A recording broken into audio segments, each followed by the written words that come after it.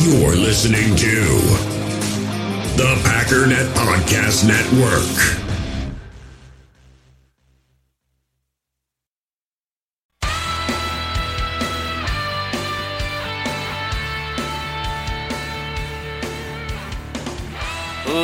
Ladies and gentlemen, welcome once again to the Packernet Podcast. I am your host and resident fanalist, as always, Ryan Schlip. Check us out online, packernet.com. Find me on Twitter, pack_daddy. So we've got a very brief little bit of NFL news. I want to talk about Kenny Clark. I mentioned it yesterday, but we didn't get to it. Instagram-y question. But I also have seen it now in the Facebook group, and the question is, and I know 99-ish% of people will have the same answer, but it's worth at least discussing. And when I get into detail, you'll see why. But is Kenny Clark worth $18 million? That's the question. It's a lot of money. It's definitely a little bit more than I make currently. Also had another question. This one was from Andy, and it is, if you had to choose, would you build this Packers team so that it wins in the North, or build it to beat the Niners? Again, there's an obvious answer, but allow me to elaborate. And then I want to discuss an article that was written yesterday that discusses why Matt Ryan could possibly give us all a little bit of hope. But before we get there, make sure you are also in the Packernet Podcast Facebook group and like the Facebook page. If you haven't I'm not editing it. To be fair, editing is a hard word to say. Some weak coffee this morning. Leave me alone. If you have not done it yet, it would be greatly appreciated if you were able to leave a 5-star iTunes review telling the world of the glories of the Packernet Podcast. If you do not use iTunes, as I don't, there are other options such as Stitcher. Why? See, sentences are just hard sometimes. I think this is just a coincidence. Editing such as Stitcher, you say it. You say it. Before you judge. Otherwise, a massive thank you to Eric and Jurgen. I think I'm saying that right. I'm not sure what the O with the line through it means, but I'm going with Jurgen, our resident Viking. Thank you all very much for jumping in on Patreon. We are officially up to 89 patrons and only need 11 more to get to my personal goal of 100 patrons. And if I may elaborate, my podcast hosting company was so generous as to update how they track statistics. One of the cool new features they have is unique listeners, which means I now know in total how many people are listening, but also how many individuals are listening. And I can officially now say the listening audience, although some of you don't listen every day, isn't just thousands, it's officially tens of thousands.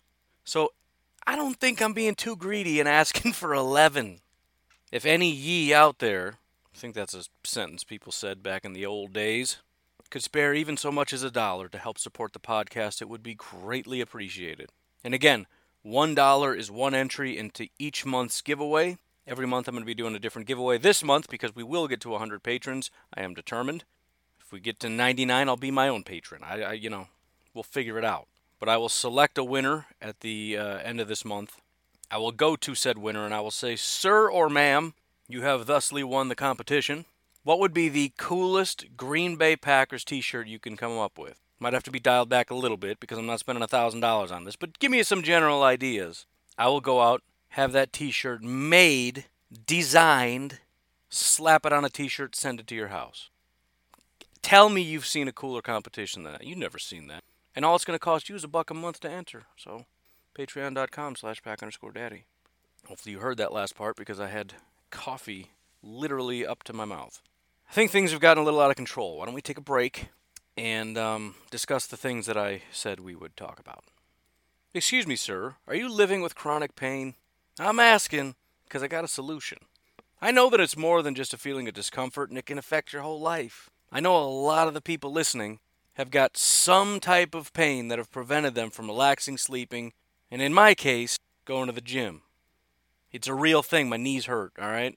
Can't be doing squats or bicep curls when your knees hurt. But here's what I think you need to try. Omax Health. If you're looking to get rid of nagging muscle and joint pain, immediately while providing long-lasting recovery, then you need to try the natural breakthrough pain relief solution Cryo-Freeze CBD Roll-On, developed by Omax Health.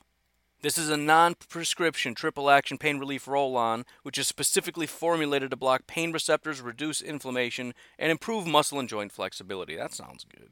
You want to know what the best part is? This 100% natural CBD-powered remedy is going to work its magic within 10 minutes of applying it. Not only that, it's going to last up to 8 hours, which is way longer than any of the over-the-counter products. And right now, Omax Health is offering my listeners 20% off a full bottle of Cryo-Freeze CBD Pain Relief Roll-On plus free shipping. This discount also applies toward any product site-wide. Just go to omaxhealth.com today and enter code OVERTIME. That's omaxhealth.com and enter code OVERTIME to get 20% off Cryo-Freeze as well as anything site-wide. Now that you're up and feeling sprightly, let's talk about something fun you can do. How about the fact that you could probably walk your way all the way to Arizona because you're feeling so good? You can just Forrest Gump yourself all the way down to Arizona for the Cactus League spring training. That's right. I'm talking about that place with the amazing weather and landscapes, exciting outdoor adventures, incredible food, and of course, lots of baseball. I'm talking 10 baseball stadiums, 15 teams, all there for your entertainment while you choke down a chili dog and kick up your freshly signed sneakers on the shoulder of the guy in front of you. Because I think you can do whatever you want in Arizona. I don't think they have laws. You might want to fact check me on that, though. But Arizona is known for the incredible landscapes, thrilling outdoor adventures. You can go out hiking, biking, jeep tours, hot air balloons, skydiving, jet ski, or just kick back and enjoy the sunset. Whatever it is that appeals to you, maybe it's time for you to go plan your spring training getaway at visitarizona.com/springtraining. So as I mentioned, it is officially NFL cutting season. Teams are just going around with a hatchet, chasing people off. Sometimes it's people you never heard of, and sometimes it's a guy whose name you've heard at a position the Packers need, and everybody's wondering, maybe we should... I'm lying. People aren't wondering. They're just screaming, go get him, Goot. Because they see a name that they recognize, they see linebacker, and so that's due diligence. I read name, I read position, I know need, due diligence, done. But in this case, the Philadelphia Eagles have released Nigel Bradham. Now, you know his name because he's been in the league for a very long time. He's 30 years old, and just so we're all clear, that's not necessarily a positive. He isn't the worst linebacker in the history of the world, but if we pick him up, just remember, there's no difference between this and like a B.J. Goodson. Even though you know Nigel Bradham and you probably didn't know B.J. Goodson. This is not the kind of pickup that is going to fix anything. He's one of those guys that's got one of those really weird every other year kind of things. This year, terrible against the run. Last year, he's pretty good. The year before that, terrible against the run. The year before that, he's pretty good. The year before that, really, really awful, terrible against the run. Coverage, it's more of a 2-1-2-1 kind of thing. It's very weird, which, by the way, 2020, actually, it's a kind of a perfect year because it's where they match up. So 2019 was a good year, 2018 was a bad year, 2017 and 16 good year, 2015 bad year, 2014 and 13 decent years, 2012 bad year. So bad, good, good, bad, good, good, bad, good, and then this year would be good. And this year was bad against the run, so this would be one of those years similar to 2016 where the stars align and he's going to have one good year. If you believe in any of that nonsense that I'm saying, yeah, pick him up for a year and drop him. However, if we're just being honest, the guy's just not very good at stuff. At the very least, he's wildly inconsistent. It's similar to Mercedes Lewis. I remember what the thing with Mercedes is he's the best blocking tight end in the history of the universe. I haven't talked about this in a while, so if you're newish to the show, I went back and looked. The reality is, he at times is one of the best, usually in one category or the other. I don't think there's ever been a year in which he was just the best overall blocker in any one category ever. Some years he's really good as a pass blocker and not good as a run blocker. Other years he's really good as a run blocker and garbage as a pass blocker. And some years he wasn't good at blocking at all, including with the Packers. And that's not just because he came here and he's washed up now, which maybe that's part of it. I don't know. I'm not trying to be insensitive. I'm just saying it's not just because he's getting old. He's had lots of years in which he wasn't a very good blocker. But the fact is, he's had instances and years and games in which he's been just a freakish blocker, and he's built like a freak. And so the narrative coming in is this is the best blocking tight end in football, and that just was never really true. Rob Gronkowski, for example, has always been a better blocker than Mercedes Lewis. And so if you want to take a gamble on a wildly inconsistent linebacker that might have a good year, 30-year-old Nigel Bradham is an option. Otherwise, if you had him on your list of maybes, I don't know. I mean, listen, I told you what the situation is. You go ahead and make your own determination. Also, as far as years in which he's actually been like a legit 1,000-snap linebacker, 2017 and 18 are it. Maybe 2016, 989. Otherwise, he's around 700. But anyways, this has been your NFL Minute. Let's talk about Kenny Clark, because I thought we were all kind of on the same page. Kenny Clark is a dominant defensive lineman. This is what you want, right? I mean, it's one of the complications with having a salary cap is, let's say you hit on every single pick in the draft and all your guys become freaks. You can't pay them all. It's kind of one of the weird things. You want all your draft picks to be amazing, but all you're doing is drafting for another team. I mean, you get them for a while, but you're going to have to cut guys. But one of the benefits of I guess one of the drawbacks is that when you hit on a prospect, you got to pay him. If somebody becomes... Now, this isn't always the case. I would argue that if you hit on a running back and then your running back gets to a point where he says, okay, I'm a freak, I'm one of the best 5 in the NFL, I want $15 million, you just kind of say goodbye. Although, obviously, that's not the case, because if it was, they wouldn't ask for $15 million, because they would say goodbye and nobody would sign him, and then the price would come down. You get the point. But in general, this is just how it goes. You draft guys, they, very rarely, but occasionally, you're going to hit on somebody that's a freak, and then you pay them like a freak. Or in some cases, if it's a quarterback, if they're even somewhat of a moderate starter, you pay them like a freak. But outside of quarterback and running back and kicker and punter and whatever, defensive line, cornerback, wide receiver, anyone along the offensive line, there is a market standard that says, okay, you're a freak, here's the position, here's how much you make, boom. But there are people who just say $18 million is too much. So here was the direct question from Mr. I Am Low Dog. He says, with all that free time, not sure if he's mocking me or being sarcastic, do a segment on cap percentage on defensive line in a 3-4. I am so not for paying Kenny Clark $18 million. So just by the way he's phrasing it, I have to assume the point is $18 million is too much for a defensive lineman. So it's kind of hard to know what my line of attack is, line of defense. Well, I'm not attacking people. It's not what I do here. We're a kind, friendly show. But let's just start with what I had said. Let's assume that this is just kind of a known commodity. It's one of the I guess, downside of drafting somebody and doing a good job is that at some point you're going to have to give them a mega contract and it's going to hit your cap. Otherwise, the only thing you're doing is you're drafting really, really well and then just cutting everybody before you have to pay them because I just don't want to give out these giant contracts. In which case, you better be drafting really, really well all the time.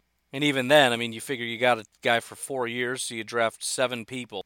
Times 4 years, you got 28 guys on a rookie contract. That's not really going to fill out a roster, and you'd have to hit all the way through the 7th round.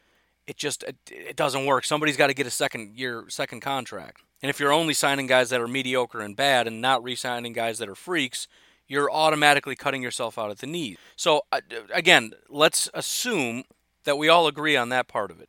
The question is $18 million too much for a defensive tackle? The only other question we could be asking is Kenny Clark worthy of a big money contract? I think the definitive answer is yes. And we have to quantify it, right? I mean, he's not Aaron Donald, but $18 million is not an Aaron Donald contract. So even when I say big money, I'm not...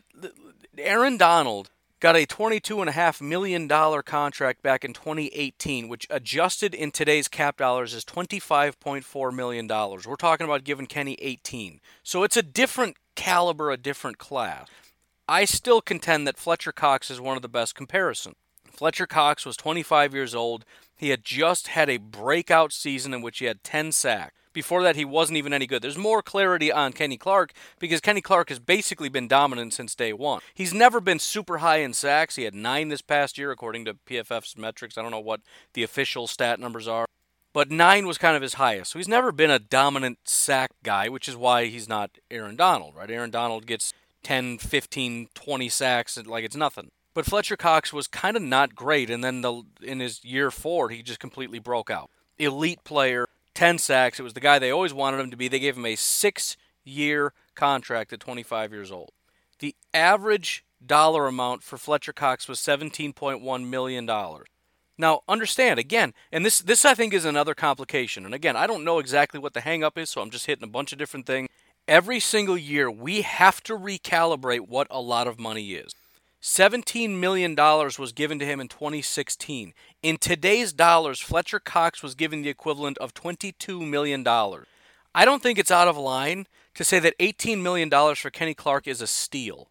For a little bit further context, remember, Ndamukong Suh signed a contract that averaged over $19 million a year back in 2015.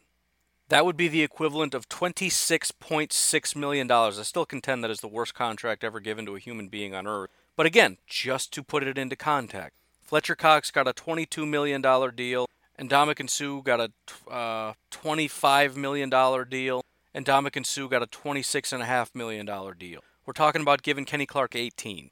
This is Kenny Clark who, he did get off to a slow start last year, but he at toward the end of the year was keeping pace with Aaron Donald. If you just start this thing at week 9, from week 9 through the end of the regular season, Kenny Clark was graded as the second highest graded pass rush, ahead of Chris Jones, who's getting all of the praise, and rightly so. I've always said Kenny Clark and Chris Jones are the identical guy. The difference is Chris Jones gets all the love. Kenny Clark is exactly the same guy. At this point, Kenny Clark had 33 pressures, Chris Jones had 36, Aaron Donald had 41. Sacks, Kenny had 6, Chris had 7, Aaron had 9.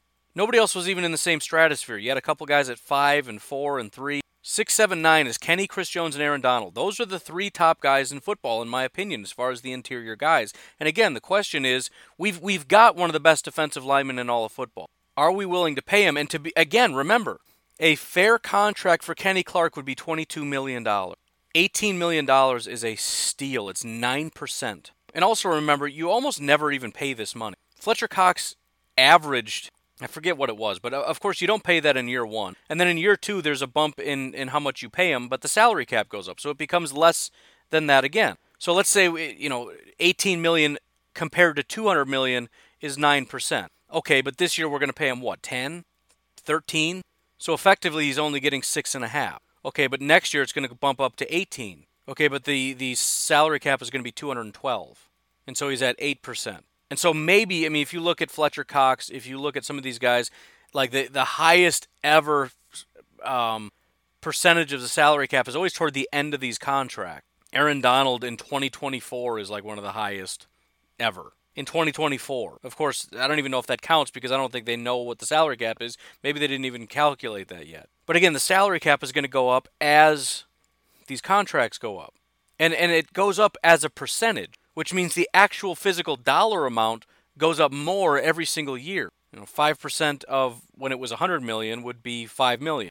5% of $200 million is $10 million. So we're to the point now where we're increasing the cap $10 to $12 million a year, and that number goes up every year. But we're giving them actual dollar amount. We're not giving them percentages. So Kenny Clark's dollar amount goes up $5 million the next year, but our salary cap went up 10. And granted, a lot of people's salaries went up, but we were also cutting guys and doing all this other stuff. Again, it's just trying to wrap our head around actual perspective.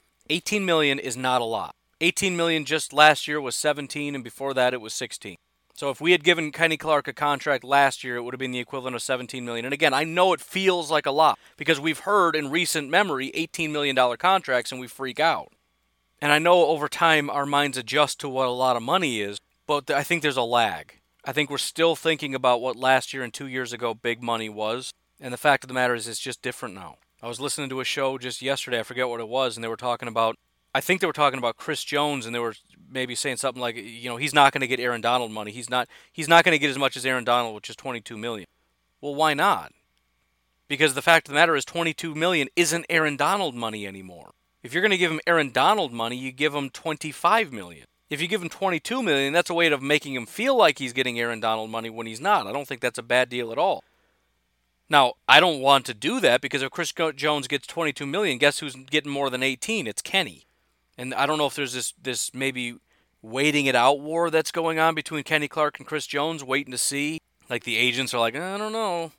Kenny Clark his agent is in no rush to get an $18 million deal done, because if Chris Jones signs a $24 million deal, Kenny Clark's price tag just goes through the roof.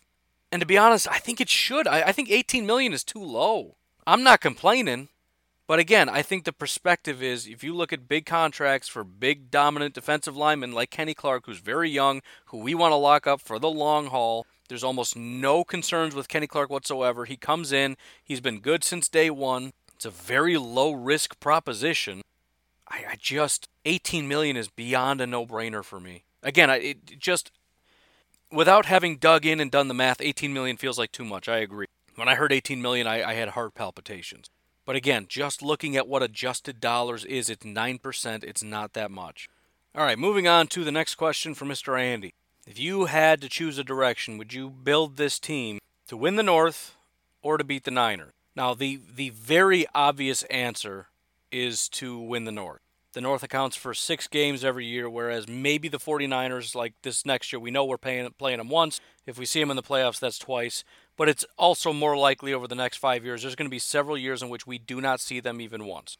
But since you asked it, and since I don't want to just end it on that because that would be a waste of everybody's time, let's look at it from a different perspective.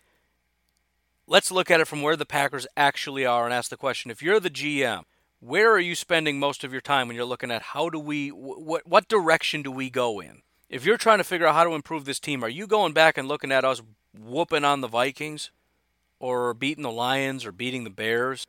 Or are you spending a lot of time watching that 49ers game saying, what in the world do we have to do? So maybe I'm slightly deviating from the spirit of the question, but I really do believe, as far as building the team forward, watching the 49ers, and I think the Eagles, because I find them to be very similar types of team, a team that we should not have lost to because they weren't that good, but they're built like the 49ers just to a lesser degree. They're a run-heavy team with a very good, very talented, very coordinated offensive line, with a good but not super elite quarterback that likes to throw to their tight ends.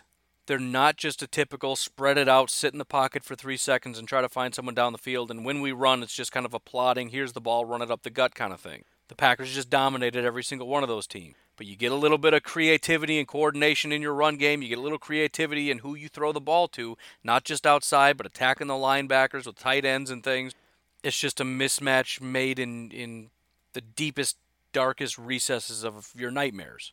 And so I genuinely believe when we look at priorities, we're not looking at the teams we beat, we're looking at the teams we lost to. Now, you don't want to build the team away from what makes you good enough to beat the Vikings and whatnot, but building forward, the goal is to maintain what we have and grow. So assuming we're maintaining what we have and we set a goal to try to at least always maintain, right? If we're getting rid of a linebacker, we got to at least bring that up to where it was. If we do get rid of Mercedes Lewis, we got to come up with some kind of a solution to have somebody at least as good as Mercedes Lewis in whatever it is he was doing. These are all bad examples because I don't think we're really getting rid of anybody that's a top-tier guy, but you get my point. If we get rid of Bulaga, that becomes a very serious issue that needs to get addressed. But outside of that, by the way, I saw somebody in the Facebook group saying we're romanticizing Bulaga. I definitely disagree. Maybe I talked about this already. I never really know. I talk to myself in my brains all the time, and sometimes I feel like, because it's the same thing.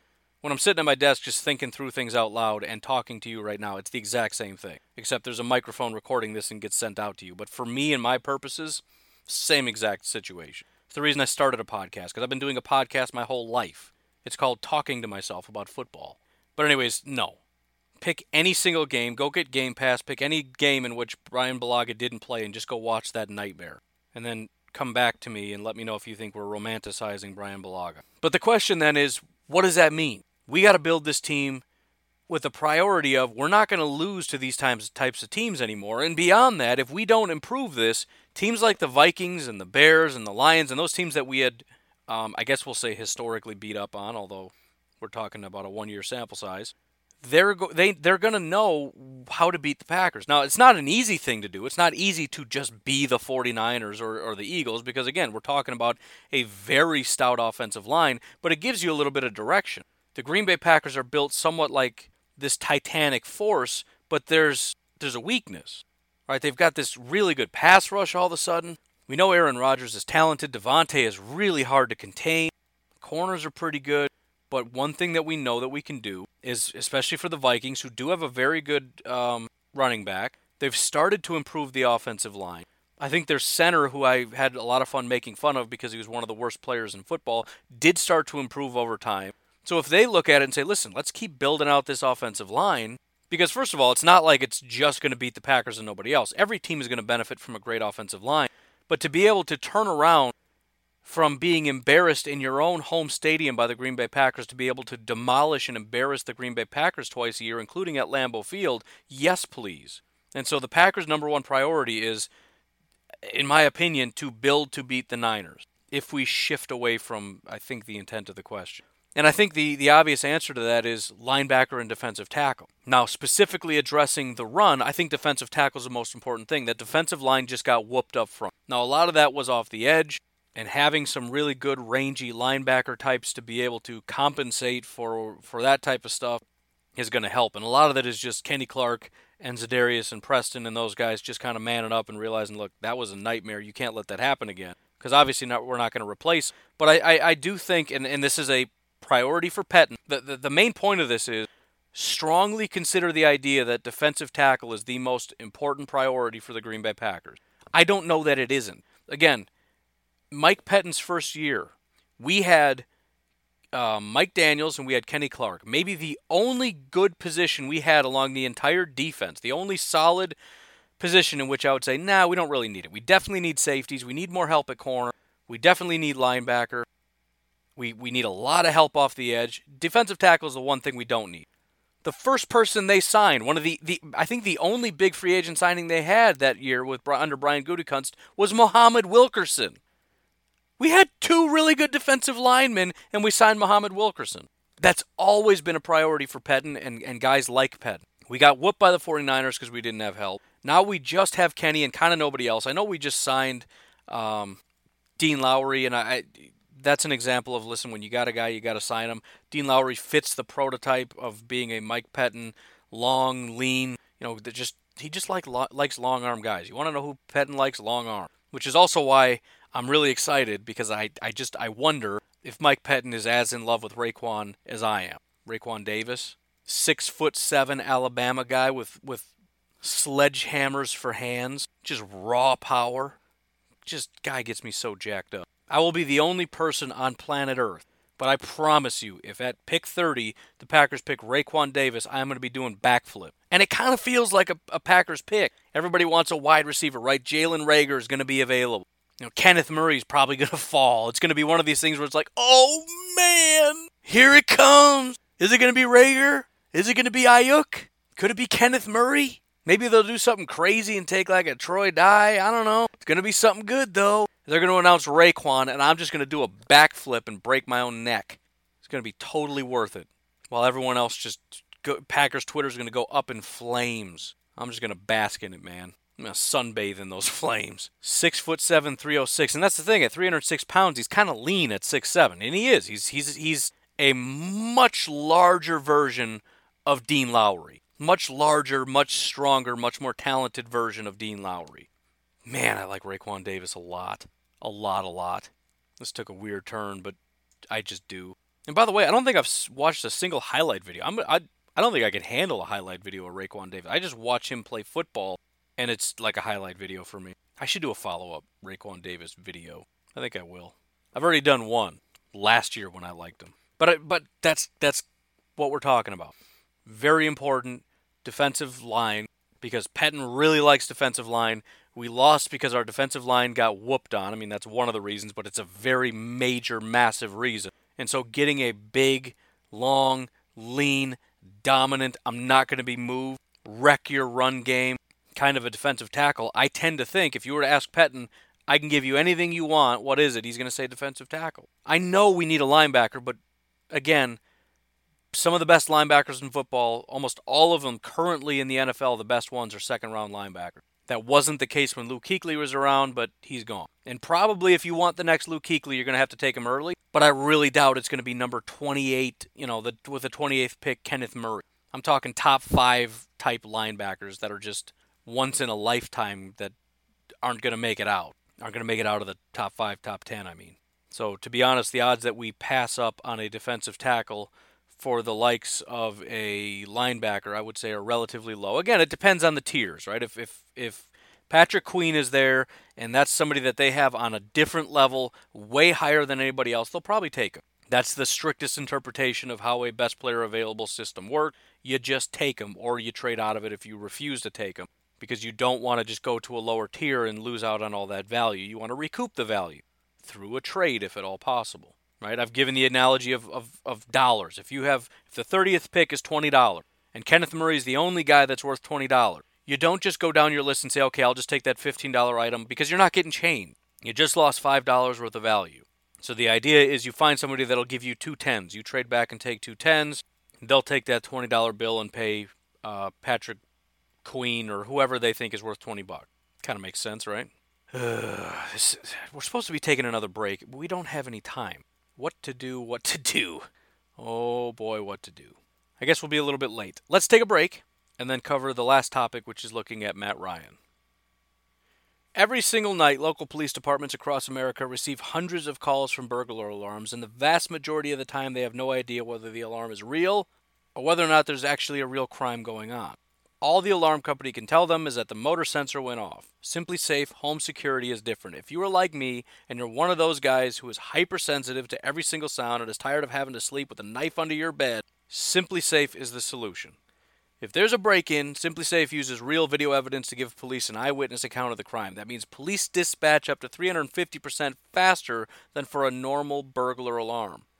You are going to get comprehensive protection for your entire home. Outdoor cameras and doorbells are going to alert you to anyone approaching your home, while entry, motion, and glass break sensors guard the inside. Plus, SimpliSafe protects your home from fires, water damage, and carbon monoxide poisoning.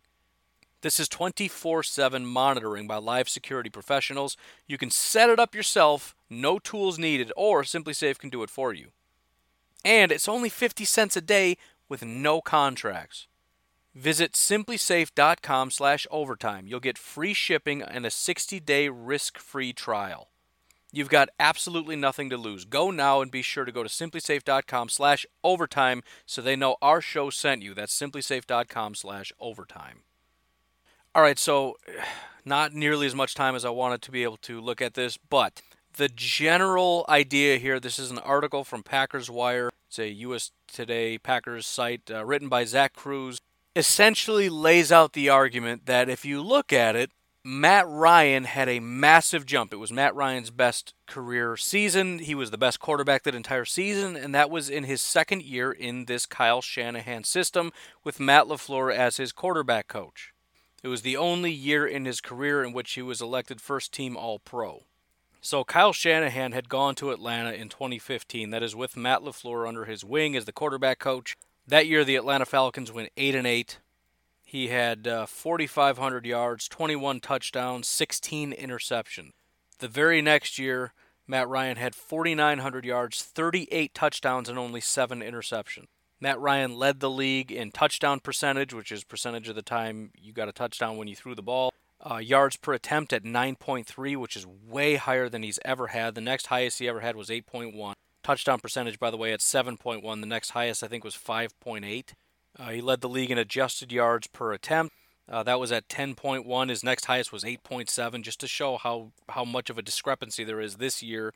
This 1 year I'm talking about, 2016, compared to all the other years. He led the league in quarterback rating at 117.1. The only time he even came close to that was in 2018. He had 108.1. He's never been over 100 other than that. His QBR was 79.4. That was the highest of anybody. He's only been over 70 one other time.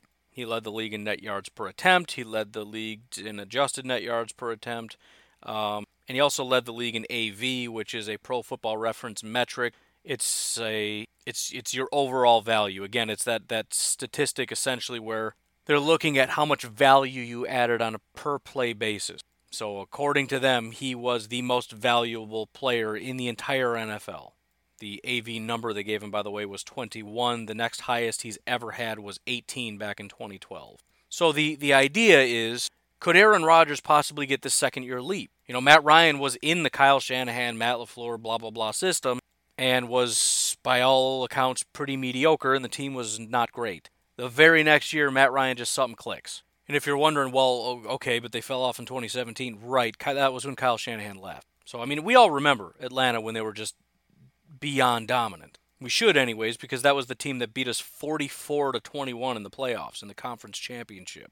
An unbelievably dominant offense. In fact, after their bye week, which is in week 11, this is in 2016, only 2 times did they score under 30 points, and both times it was 28. Once, obviously, was the playoffs, 28-34, very famous score. And then once was to the Chiefs, 28-29, they lost that game. After the bye, their scores were 38, 42, 41, 33, 38, 36, and 44, not including the 28s I already referenced. And it's not like it was much different before that. They did have a 15-point game against the Eagles, but otherwise 43, 33, 30, 24, 23, 48, 45, 35, and 24.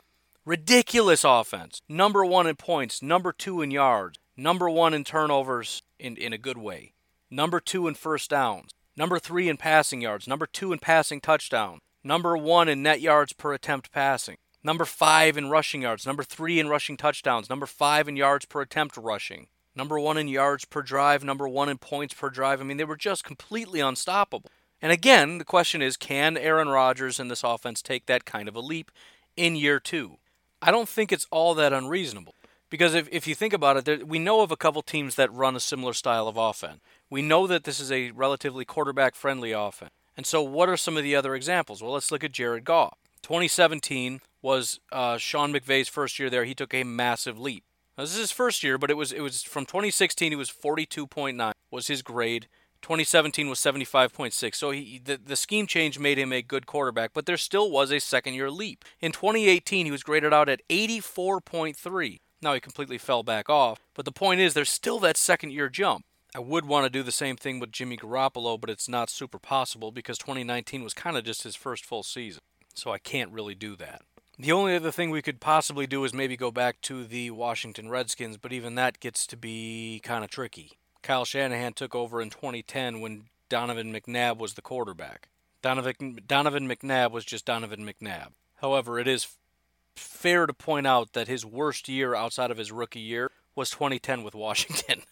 Not by a lot, but it's, worth pointing out. After that was Rex Grossman. The next year was Robert Griffin. And then a couple years later was Kirk Cousins. And as we probably already know, Robert Griffin was best in his rookie year and then completely fell off. So I guess if I were to try to put this into a larger context, I think it's a stretch, to be completely honest. It's possible, but I think it's just kind of all over the place. Jimmy Garoppolo was best in his first year. It was only a half a year, but that was by far when he looked the best. It was his first year under Kyle Shanahan, and he hadn't hardly even learned anything yet. Jared Goff got a massive bump in his first year, an even bigger bump in the second year, and then fell off. Kyle Shanahan, or Matt Ryan, was good and then became great, and then a new offensive coordinator came in. So, there's just too many variables. There's the fact that Kyle Shanahan officially is the offensive coordinator, not Matt LaFleur. He was the quarterback coach, which is different. There's different wide receivers, different offensive linemen, different defenses, different head coach. Right? Dan Quinn, the defensive head coach guy. You've got just a billion different variables. So it's possible if the variables are the same. If maybe it just takes time to get guys like Matt Ryan and Aaron Rodgers into the groove for a while. I don't know. Or maybe it was just the perfect system for Matt Ryan and it has nothing to do with Aaron Rodgers. I don't know the answer to that. I hope it's true, but I'm content to just stick on the path that we've been on. And the path is Aaron Rodgers is a good quarterback. He knows how to throw to open receivers, presumably. We just got to find him some better talent. We got to get guys more than just Avonte that can get open. Ideally, we have some kind of a tight end also that can do that because this system is very dependent on that. Leaning on this magical breakout year that happens because it happened once with Matt Ryan, a little flimsy, but I appreciate it, and I feel like the offseason is a good time to get overly optimistic. So if you're into that, feel free to listen or read that article by Zach Cruz and get very excited about stuff. Anyways, running very, very late. Got to get going. You folks have yourselves a fantastic day. I'll talk to you tomorrow. Have a good one, and bye-bye.